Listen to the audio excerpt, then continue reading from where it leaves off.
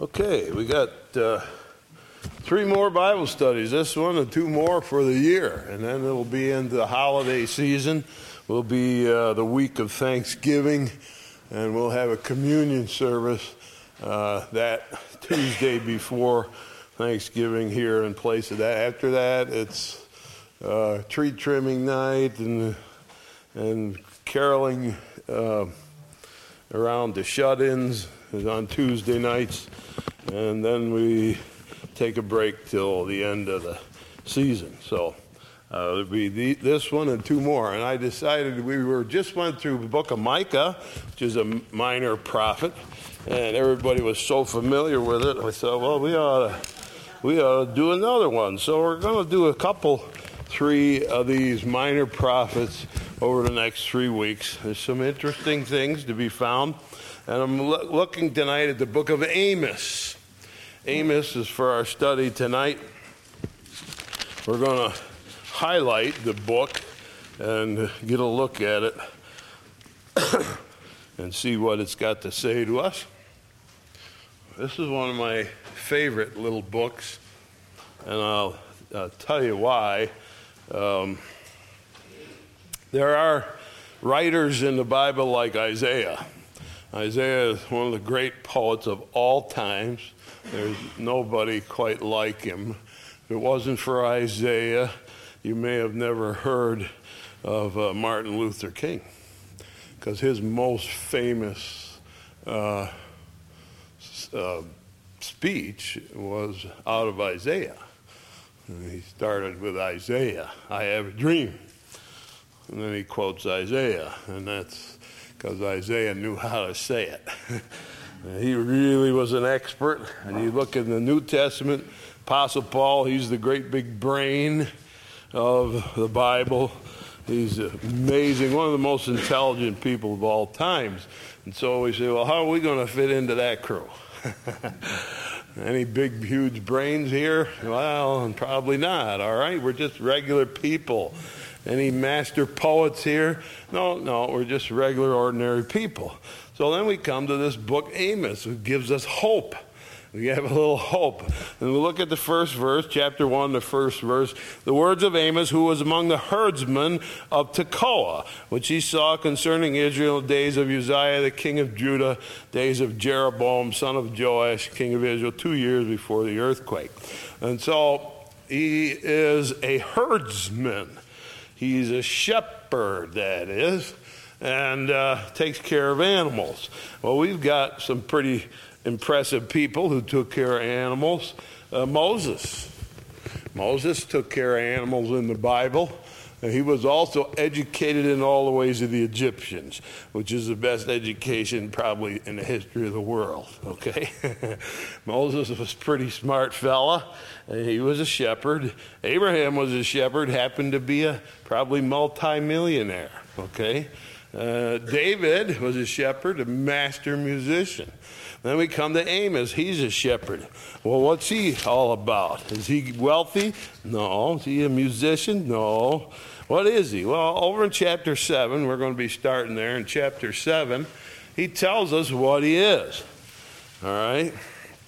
In chapter 7, in verse 14, then answered Amos and said to Amaziah, I was no prophet, neither was I a prophet's son, but I was a herdman and a gatherer of sycamore fruit. And so he made his living watching sheep, and he gathered sycamore, that is wild figs. So he goes out, wanders around the wilderness, finds an old fig tree, plucks the figs off, and passes them out, sells them, I suppose, to live. He's as plain and ordinary as you can get. You can't get anybody more down to earth than Amos. He's a farm boy. What he is, he's a farm boy, scratching out a living, trying to survive. And he says in particular, I was not a prophet or a prophet's son. In Israel, at that time, there were schools for prophets. Elijah founded these schools. And Elisha was a great teacher in those schools.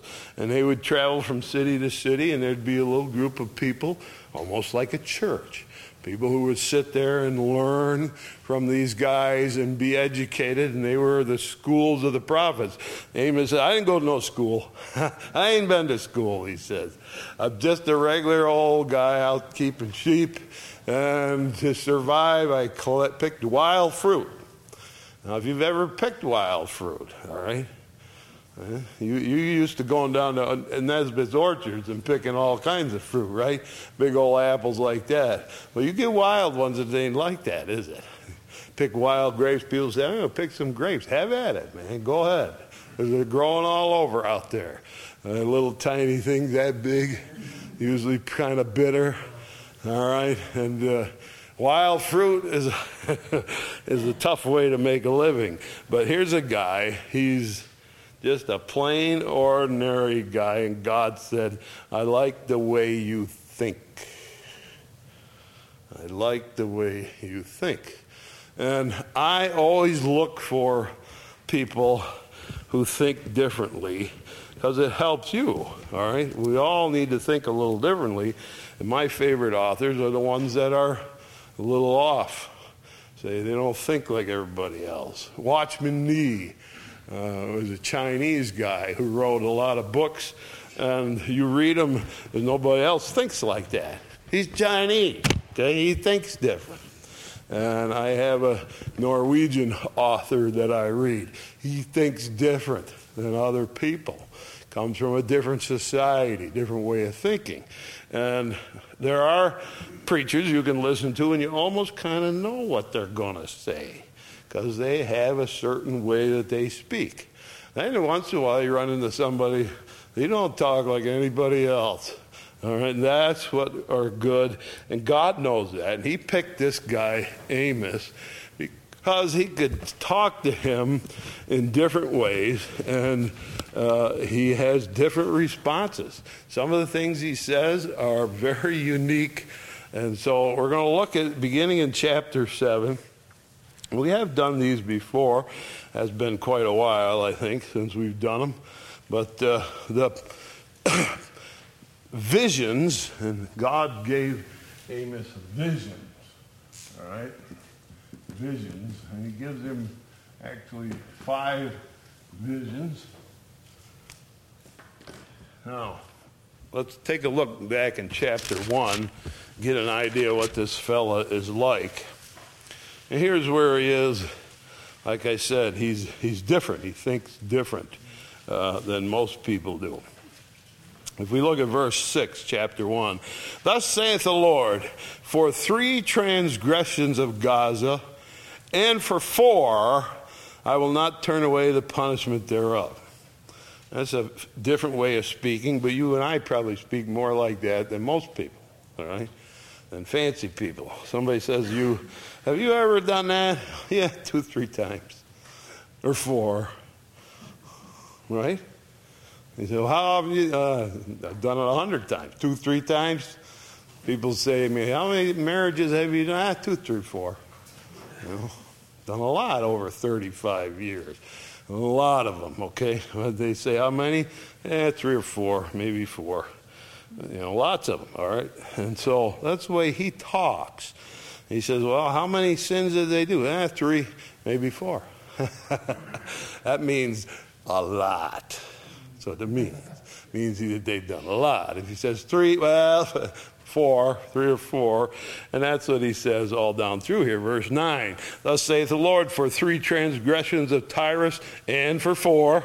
All right, same kind of way of speaking, and he'll do it all the way through. Verse 13, thus saith the Lord, for 3 transgressions of the children of Ammon, and for 4. All right, he's got that way of speaking that's kind of down home, and you know what he's trying to say. He's saying there's a lot of sin. 3 or 4. Yeah, I can mention 4, no problem, all right? And he's talking about the nations that are all around Israel. And if we have a map of Israel, we know the southern part is the kingdom of Judah, Northern part is the kingdom of Israel at that time. And down underneath them is Moab, and Ammon is down here, and over here are the Philistines, and so forth. These little nations all around Israel. And he's going to give a judgment against all these little nations, and then he's going to give a judgment against Judah, and then he's going to give a judgment against Israel. He's before Micah. Says he's in the days of Uzziah, the king of Judah. So he's a little earlier than most of the prophets. And he starts in on the surrounding nations. And then he'll get over to the nation, the northern kingdom of Israel. And he's a prophet up there in Israel. And you'll see how they treat him. They don't like him. They want him out. Get this guy away from us, this Amos, the prophet. Who do you think he is? We'll toss him out. All right, and so we'll see some of the visions that he has. And they're different visions. Never seen anything like it. You can't find anything else anywhere like it, because God can talk to him differently than he talks to most people. Because he's just a good old boy. He's a farm boy, all right? And he said, I can just show him a picture, and he gets it, and he can communicate what I'm saying. All right, chapter 7, we're going to start. He's he has talked about all the surrounding nations and everybody around, and now he's bringing his focus down to the northern kingdom of Israel. All right, now let's get it in our mind what's going on there. There was a division in the kingdom. It was all one nation under David and Solomon, and then it broke in half, and the northern kingdom of Israel was under a man named Jeroboam. He rebelled against Rehoboam down in the south, who was Solomon's son. And they took 10 tribes with him up there in the north and said, we're going to have our own kingdom up here because you guys raise the taxes. Sounds familiar, right? Some things never change, right? Rehoboam took over as king, and they said, you got to lower the taxes. It's getting too hard for us. And he asked the old men, he said, what do you think? Yeah, I think you ought to lower the taxes. And he asked the young men, they said, let them have it. Raise them taxes. So he went back and he said, I'm raising the taxes. And they said, see ya. And they headed north and became the northern kingdom of Israel, where it split. Now, Jeroboam is an evil man. Down here in the southern kingdom of Judah is the city of Jerusalem. And Jerusalem has the temple. And the Jews have been taught, when you worship, you go to the temple. You're expected to go there 3 times a year. You have to go there 3 times a year, but you can go more. But when you want to sacrifice, and when you want to worship God, when you want to do that, you're going to go down and do it in Jerusalem at the temple. Now, this northern kingdom is broken off. And old Jeroboam says, if I go letting them go down there, they might not come home. They might think, what do we got up here? So I'm going to fix it. So I got something up here that will work. So in the southern part down here, and in the northern part up there, Dan is the city up there, and Bethel is the city down here. He builds 2 golden calves. He makes these big golden calves, and he puts one in Bethel and one in Dan. And he said, now look, folks, I want to help you. I'm here for you. You don't have to go way down to Jerusalem just to worship. We're going to make it handy for you. So instead of traveling down through the mountains and everything, just go to Bethel if you're living in the south. And I'll put one way up north here in Dan. And if you live up north, you just go to that one. So I'm going to make it very convenient and for you. No big travel days. You can go whenever you want. And you can worship at my golden calves. Where did those ideas come from? Well, when they came out of Egypt, and Moses goes up on Mount Sinai to talk to God. And the people say, oh, Moses is dead. He's never coming back. We need to make a god of our own. And so they made a god, was a golden calf. All right, it was a golden calf. And it was an idea that came out of Egypt all the way up through. If you look at the gods of Egypt, you always find the big bull with the horns, big long horns, all right? That was one of their favorites, all right? And so this concept of a golden calf comes out of Egypt, and he puts one here and there. He said, we had one before, I'll make a couple more. We want to make it easy on you. And so we're going to make it. And so we have a warning right away. If anybody says, I want to make your religion very convenient, don't do it. Don't do it. It's a warning. Somebody said, we're going to make it convenient for you. Don't listen to them. And believe me, the church has been making it convenient for people all along, trying to make it convenient. Right? When Jesus died on that cross, it was not convenient. There was nothing convenient about him. And if you're going to serve him and follow him, it's not going to be out of convenience. All right? It's going to be real live. Let's do it. All right? And if somebody says, we can just make it easy for you. It's not the right way, all right? And it is never the way to look for. And when people throw communion on the end of 5 minutes on the end of their service, it's nothing but a convenience. As far as I'm concerned, it's nothing but a convenience. And that's why I don't do it that way. All right, we're going to do it where we're going to gather together, and that's what we do. All right, we don't make it convenient. It's certainly not communion. Of all things, we're going to remember the death of Christ. Yeah, we got 5 minutes, stick it in. No. God's not like that. And so that's what they did way back. They used convenience to hook these people and to get them to stay out of Jerusalem where the place was for true worship. And so this northern kingdom swallowed it whole, hook, line, and sinker. And they worshiped at Bethel mostly, but also up in Dan. All right? Now, Amos has come along. It's been a few years since they got started. And there's a king. The first king was Jeroboam, and they've had a lot of bad ones up through now. And then there's another one now who is also Jeroboam II, Jeroboam number 2.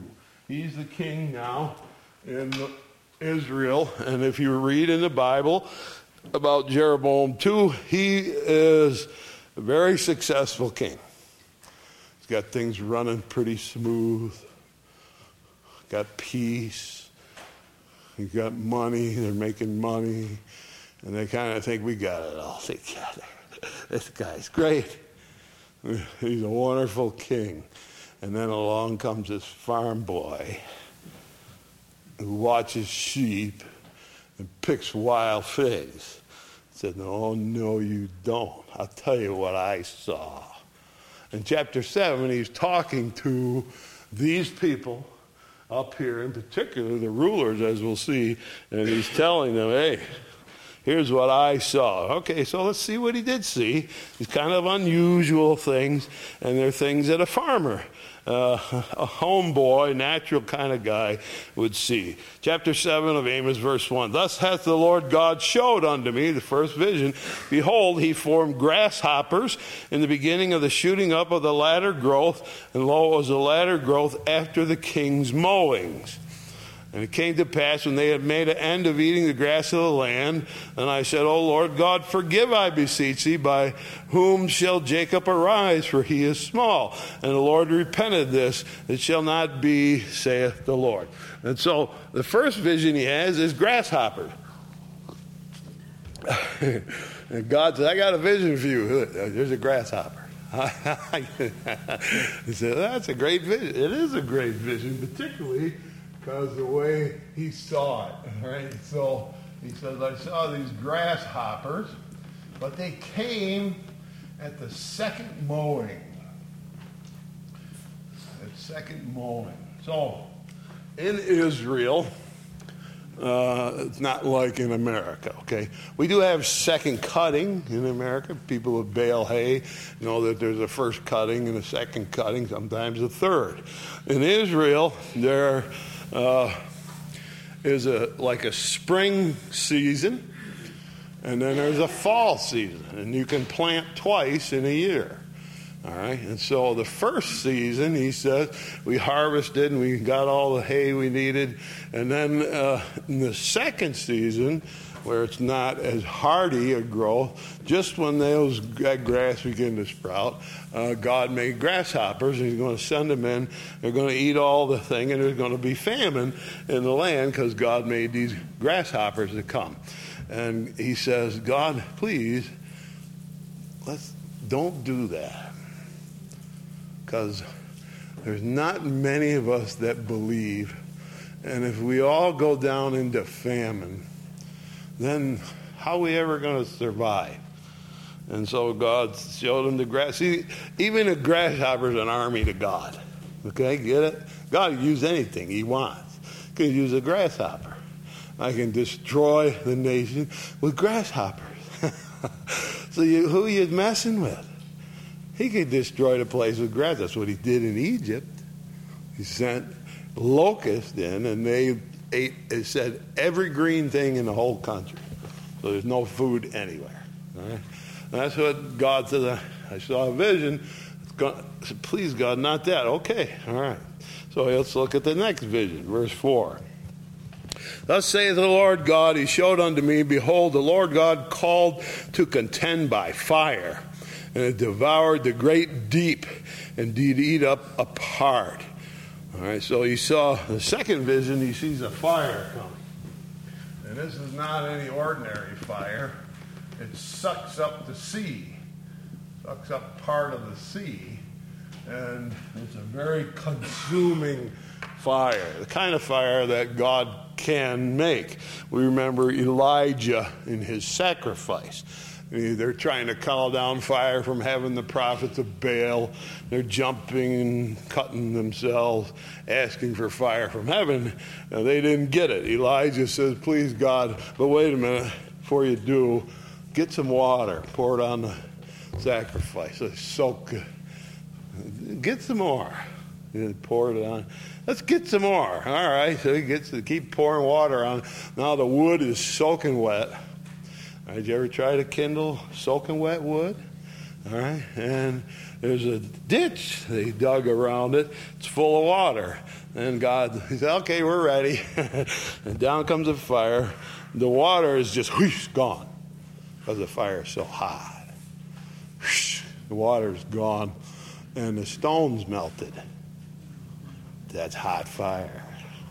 Okay, stones melt, that's hot fire. And so God has his ability, and Amos sees this fire coming. Now what does it mean? Does it mean actual fire? Could be. God had the ability to do it. Or God could have sent in an invading army, burned the city down. Not sure exactly what he means here, but he said, wow, that looks bad. That's worse than grasshoppers. So, verse 5, then I said, O Lord God, cease, I beseech thee. By whom shall Jacob arise? For he is small. The Lord repented for this. This also shall not be, saith the Lord God. So, they could have famine, or they could have probably war and destruction on the nation. And Amos says, please don't. Please don't. Boy, we need people like Amos, right? Going to pray to God and say, help us, Lord. Help us, Lord. We know we're in trouble, so help us, Lord. All right, so God has shown him some possibilities. Now he's going to show him what it's all about. Here's what God is going to do, all right? In verse number 7. Thus he showed me, and behold, the Lord stood upon a wall made by a plumb line with a plumb line in his hand. The Lord said unto me, Amos, what seest thou? And I said, a plumb line. And he said, Lord, behold, I will set a plumb line in the midst of my people of Israel, and I will not again pass by them anymore. The high places of Isaac shall be desolate. Sanctuaries of Israel shall be laid waste. I will rise against the house of Jeroboam with the sword. All right. So he sees a vision of a wall, and there's a wall there, and God is standing on the wall, and he's holding a plumb line, which is something that people use, particularly like a mason will use if he's going to build a wall. And he sets up a plumb line, and it's a string. Hangs down exactly straight, and when you're building your wall, you go right to the string, and that keeps you straight. And you make sure you don't push the string out of line. Go right to the string and keep following up. And when you're done, your wall is straight. And so God's standing on a wall, built with a plumb line.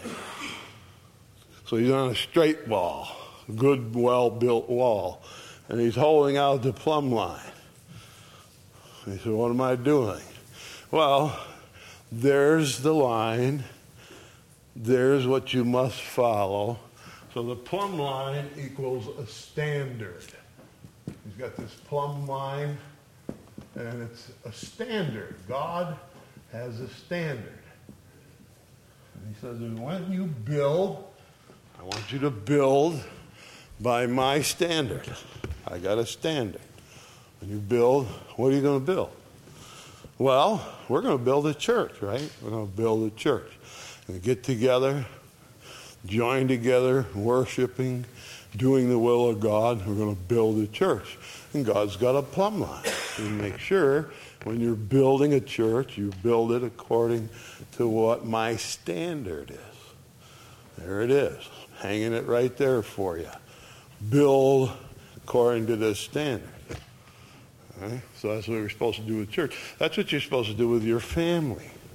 Your family is to be built according to a plumb line. God's got a line for families. Right? You can search through the Bible, you'll find it here, there, and everywhere. God gives instructions about family. God gives instructions about your life, your own personal life. You're building it. Building it to do what? Well, we hope we're going to build it to God's standard. God has a standard. There's a plumb line. All right, you build according to the standard. And so, in Israel, how's that standard coming? They could care less about that line. They got golden calves here. You just come on down. Do it. Don't worry about God's standard. We can do it our way, and we're going to do it this way. And so he says God came in with a plumb line, and he's holding it up against your golden calf and what you're doing over there, and he's seeing, it's all a mess. The only way to save it, you can't save it. You built it all wrong. You got to tear it down. All right, and so let's see what it says, verse 10. Amaziah the priest of Bethel sent to Jeroboam the king of Israel, saying, Amos conspired against thee in the midst of the house of Israel. Amos is a spy, a cheater. The land is not able to bear all his words. We can't stand listening to this farm boy. For thus Amos saith, Jeroboam shall die by the sword, Israel shall surely be led away captive out of their own land. Also Amaziah said to Amos, O thou seer, you say you see things, go flee thee away into the land of Judah, and there eat bread and prophesy there. Said, Go down to Judah, down there where Jerusalem is. Get out of our country. We don't want you here. We don't want to hear what you got to say. Verse 13, but prophesy not again more at Bethel, for it is the king's chapel. It is the king's court. Exactly. It's the king's chapel. Or it's the king's sanctuary. This belongs to Jeroboam. God's got nothing to do with it. You go worship there, who owns this? King Jeroboam. Go to worship in Jerusalem, who owns God? This is God's house. No, up here it's not. It's somebody else's house. Just don't worship there. Verse 14, then answered Amos, said to Amaziah, I was no prophet, neither was I a prophet's son, but I was a herdsman and a gatherer of sycamore fruit. And the Lord took me as I followed the flock. The Lord said to me, go prophesy to my people Israel. All right. Now, therefore, hear thou the word of the Lord. Thou sayest, prophesy not against Israel. Drop not thy word against the house of Isaac. Therefore saith the Lord, thy wife shall be a harlot in the city. Thy sons and thy daughters shall fall by the sword. Thy land shall be divided by line. Thou shalt die in a polluted land. Israel shall surely go into captivity forth of his land. All right. This is what's going to happen to you guys. God held up the standard and you weren't even close. What you build was entirely of your own construction, your own opinion. And that's going to be true of can be true of a church, can be true of our families, can be true of our lives. We didn't follow the standard. We didn't follow the plumb line. We just built it the way we thought we wanted it. And it's going to be destroyed. And so that's what he says. You're going to go captive. Your wife will be nothing but a prostitute in the city. And your families will all die. That's what's going to happen to you. And they said, get out of town. We don't want to hear this farm boy giving us all this bad news. I said, wait a minute. Here's my next one. Vision 4. All right, Vision 4. Chapter 8. Thus hath the Lord God showed unto me, and behold, a basket of summer fruit. And he talks to Amos. He said, Amos, what seest thou? I said, a basket of summer fruit. I like, what do you see? I see a guy on a wall with a plumb line. What do you see now? I see a basket. It's got fruit in it. Yeah, that's right. You got it. Very, very plain, but down to earth. And said the Lord unto me, the end is come on my people of Israel. I will not pass again by them anymore. Now, that's what he said back in verse 7, right? We saw the exact same words in verse 8. The Lord said unto me, Amos, what seest thou? I said, a plumb line. The Lord, behold, I will set a plumb line in the midst of my people. I will not again pass by them anymore. In verse 2 and 8, and then said to me, the end is come of my people Israel. I will not pass by them anymore. All right, so he sees a basket, and the basket has got fruit in it. But very important, it's got summer fruit. Summer fruit. It's not got apples in it. No apples in it. It's fall fruit. It's got summer fruit. Strawberries. I like strawberries. Raspberries, right? The best flavor God made is a raspberry. I love these fruits. And my wife buys them these little plastic things. And so I got to eat them right away.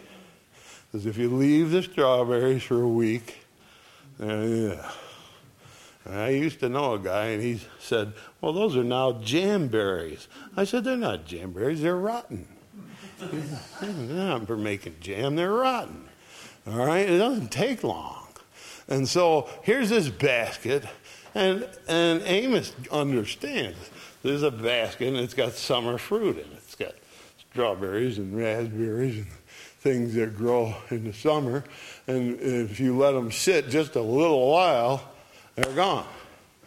And so there is a fast ripening. It's fast, and it ripens quickly. I think of his visions. This one is the most thought-provoking that he has. I like seeing God with a standard, right? Plumb line. There. And you build, and there's the line. You make a straight line, build a good wall, make your life. You got foundations in your life? What are they? You build a good foundation, and you build on that foundation. Good foundation is the Word of God. Good foundation is a church where they preach the Word of God. Those are the foundations we need in our life. And we're going to build on those foundations. So we're going to do something in that church. We're going to do the will of God. We're going to participate. And we're going to build on those foundations. Build a life that's according to God's standard. Now, he says, here's some fruit. And when you look at that fruit in that basket, you know one thing. I got to hurry. I got time. I got time to wait. I got to hurry. And that's what God's saying. There's a ripening. That is, things are getting ripe quickly. And you have to act before it goes by the time. And that's what Amos is teaching us with his visions, or God's teaching Amos, really, is what it is, with his visions. You have the opportunity. We really have to think about this basket of fruit, because I believe that the Bible is saying to us sometimes, this is your moment. You have a moment. There's a day that comes, the fruit's getting ripe, and you got to get it while you can. Grab it. Eat them raspberries while they're still good, before they turn a little dried up, And you got a moment in time. You have a time that's quickly going by for you to respond to God. And so he shows the nation of Israel, there's a basket of summer fruit. How long is that going to last? A couple days? Your time is short. Your opportunity is here. And now do it. And I think that a lot of times with you and I, when we think about things, we kind of got our own schedule. And God comes. And in Isaiah chapter 55, just look over there for a minute. Isaiah chapter 55. Back a few books.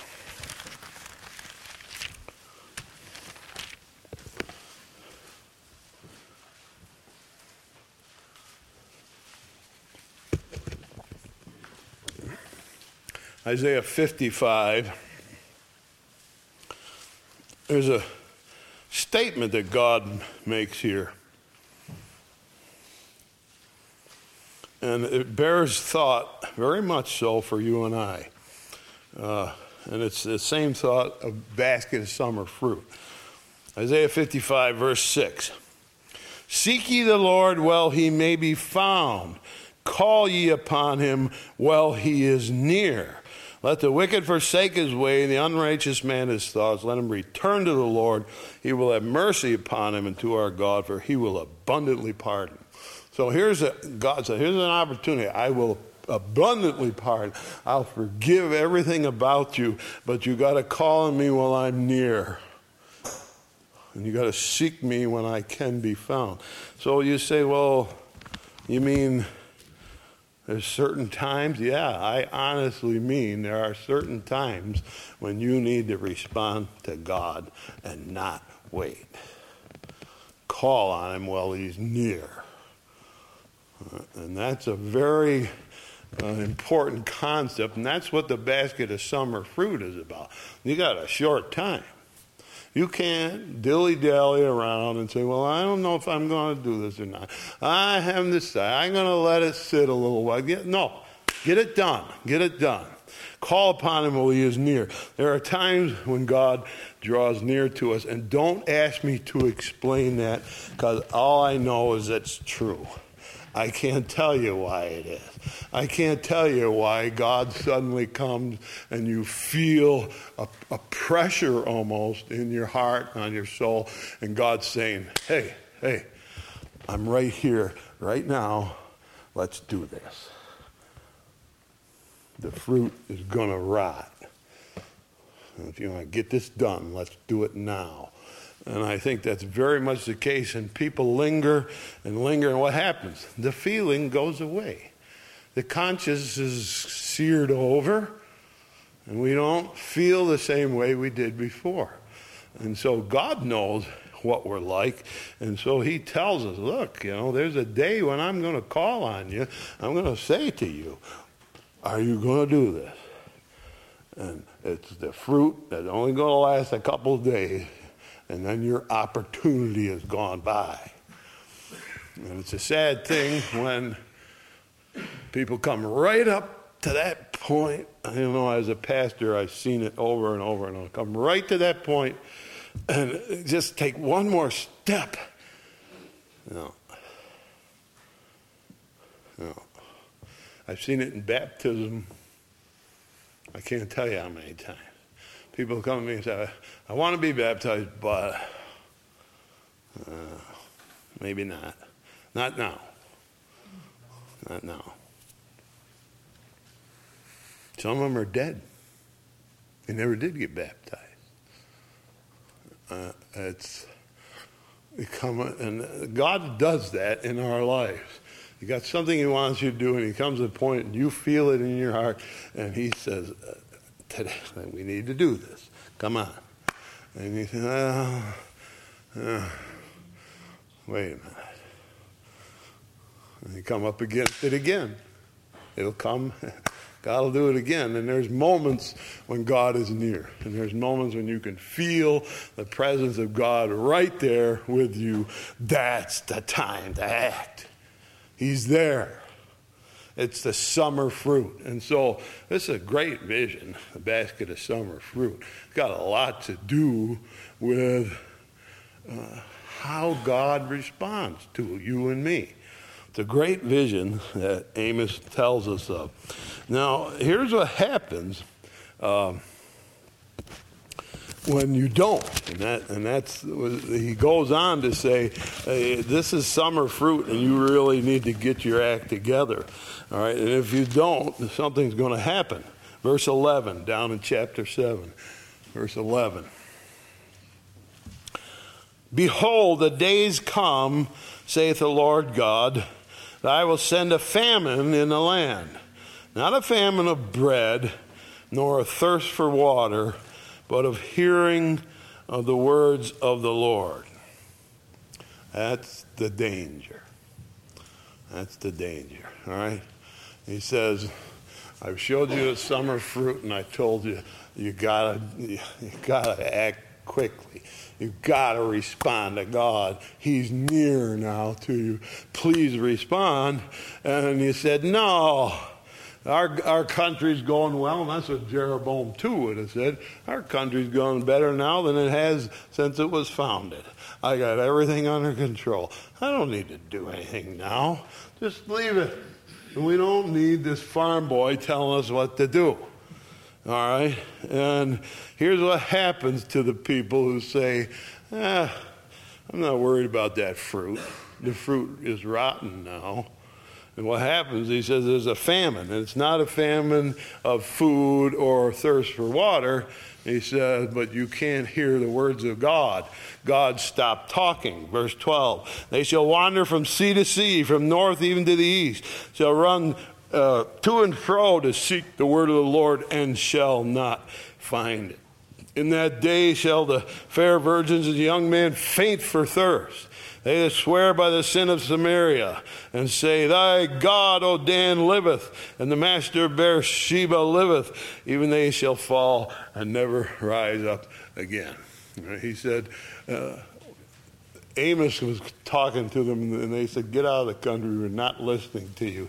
He said, there's going to come a time, because you let the summer fruit rot, you didn't respond like you should have, there's going to come a time when you're going to want to know what God said, and you can't find anybody to tell you. And the history of the Bible is full of those famines of the Word of God. There's 4 or 5 places where it specifically says there was a famine when you come up to Eli and Samuel being born. Up till then, there's a famine of the Word of God, the Bible says. Nobody's talking. God's not speaking through anybody, to anybody. Nobody's got God's Word. And it happens over and over. There's 400 years of silence from the end of the Old Testament to Matthew chapter 1. 400 years of silence. Why? Because God didn't say anything for 400 years. Why? Because you wouldn't listen to him. You wouldn't respond to him when he asked you to, and you let the summer fruit rot in the basket, and now you say, "Where's God? Where's God?" I can't hear him because he's not talking to you. And for 400 years of silence, Old Testament ended, New Testament began, and finally somebody heard a voice. Who is it? Mary. Mary. You're going to have a baby. Boy, that was a happy voice to hear, huh? God finally spoke to Elizabeth. You're going to have a son. He's going to introduce the world to Messiah. They've been waiting for that voice to be heard. And so we come to the possibility that if God said, here's the fruit, notice it's strawberries and raspberries. Are you going to eat it now or not? Are you going to wait? Are you going to go buy it and let it rot? It's a great vision that he has. And he says that the reason you let it go by, which they did, and you let it rot because you figured you had it all set, you were all set, and now there's a famine of God's Word. I think in a lot of today's world, there's a famine of God's Word. Now, there are wonderful preachers out there that I highly respect, and there's a lot of them. All they want to talk about is, call me and I'll get you money. They come right out and say it. Here's miracle water. Send it and you'll get money. What do you think God thinks of that? I wouldn't want to be in their shoes someday. You know, here you come, and when you come here, you'll be wealthy. Don't ever fall. That's a famine of God's Word in a lot of the church today. And it's a dangerous thing. Right? So it's because there was a moment. And in our crises in life, there comes a moment, and God says, there's a basket. Are you going to do it now or not? You're going to let it rot. It's a pretty thought-provoking vision that old Amos has. This old farm boy has got a pretty good one. No, this one will make your hair stand on end, all right? Number 5, vision number 5, chapter 9. I saw the Lord standing upon an altar. Now this one, he doesn't say, you see what? He doesn't say, Amos, you see that? He doesn't say that. Because Amos got it first time, all right? His little eyes go popping open. I saw the Lord standing on the altar. And he said, smite the lintel of the door that the posts may shake. Cut them in the head, all of them. And I will slay the last of them with the sword. He that fleeth of them shall not flee away. He that escapeth of them shall not be delivered. Though they dig into hell, thence my hand shall take them. Though they climb into heaven, thence I will bring them down. Though they hide themselves in the top of Carmel. Carmel was a big mountain near the sea, and they think there's as many as 1,000 caves in Mount Carmel. They go up there and hide. I will search and take them out thence, and though they be hid from my sight in the bottom of the sea, thence I will command the serpent, and he shall bite them. And though they go into captivity before their enemies, thence I will command the sword, and it shall slay them. I will set mine eyes upon them for evil and not for good. Well, you don't have to ask Amos, because he knows what that one's about. God, this time, is standing on the altar.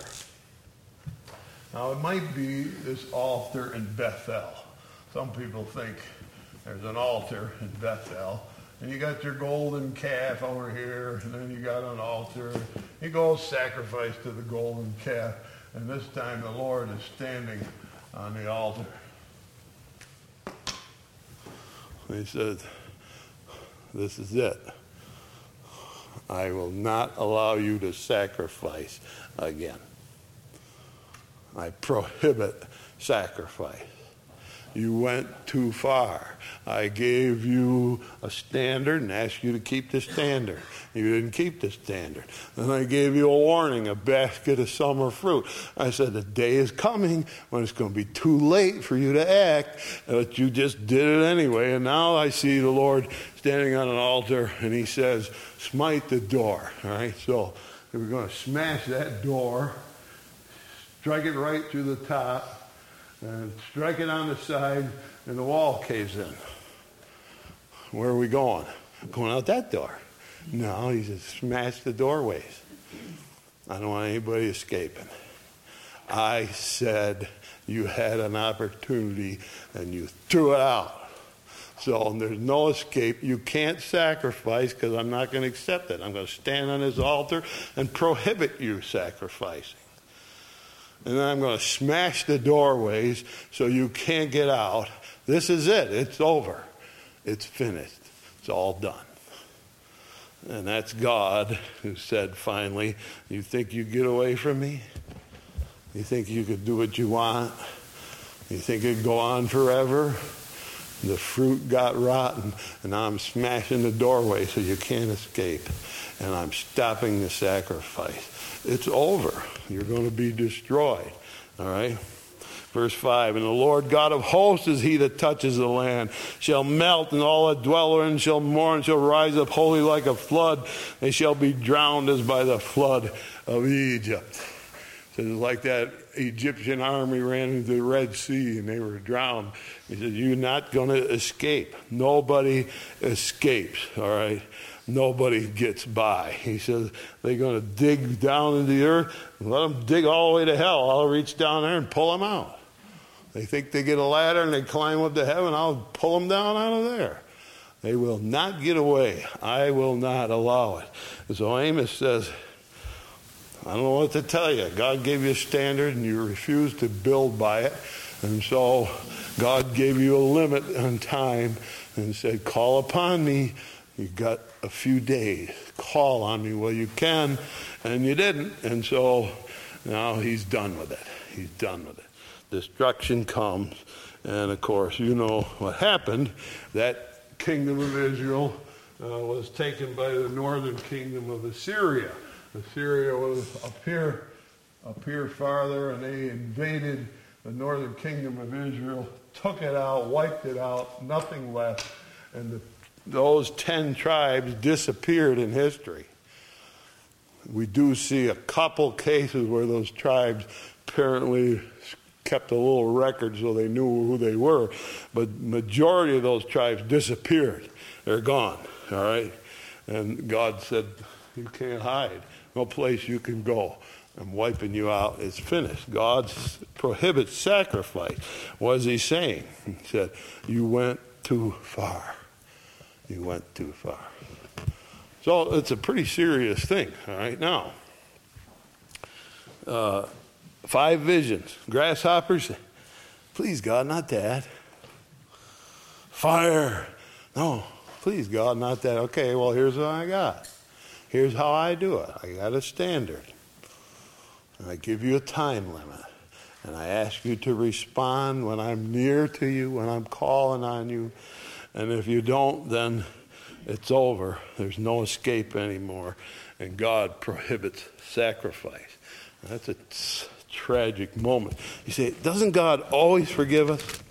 Yeah, unless you don't want it.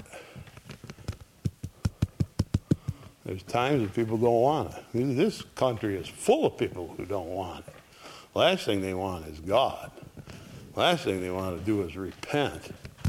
You know, they're running on platforms as candidates that we want to be able to kill babies whenever we feel like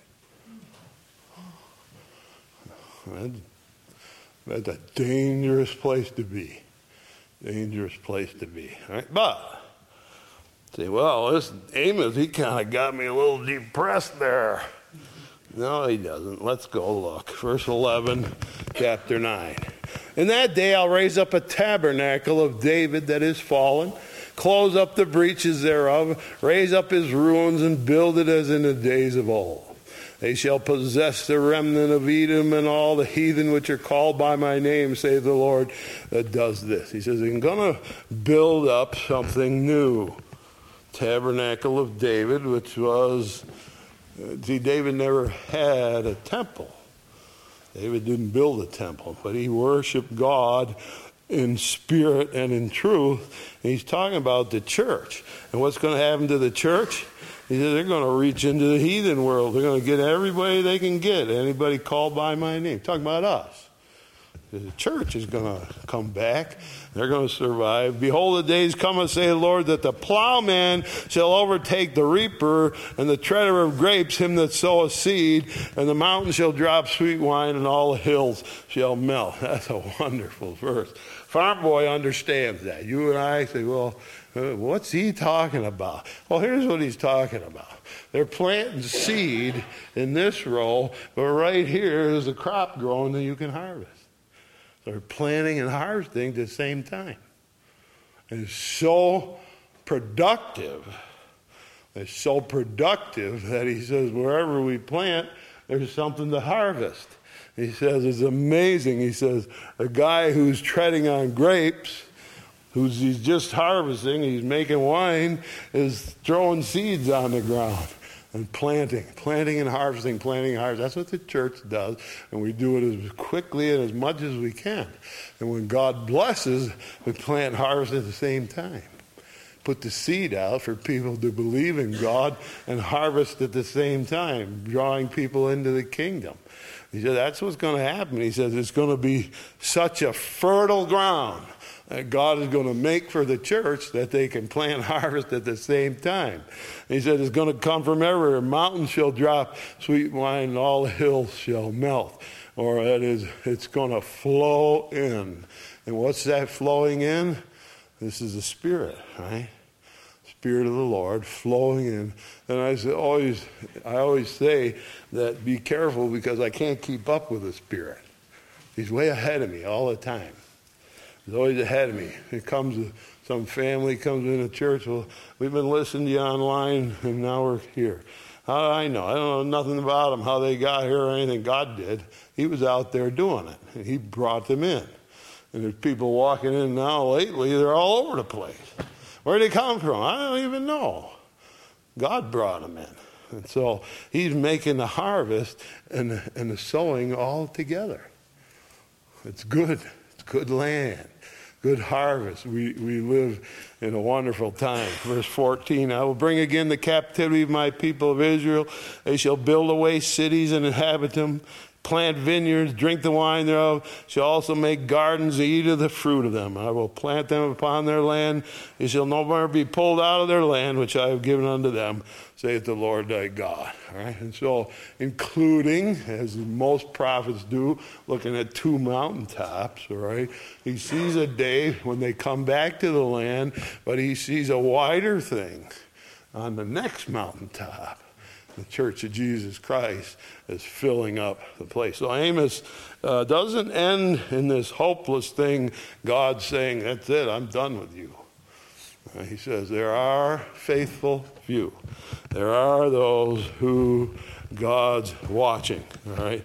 And God has his eyes on them, and there's coming a day when he'll bless them. So, Amos, he's a pretty thoughtful little farm boy, isn't he? He's got a lot to say and thought-provoking things about the basket of fruit, which I think is a very contemporary theme. Thank you.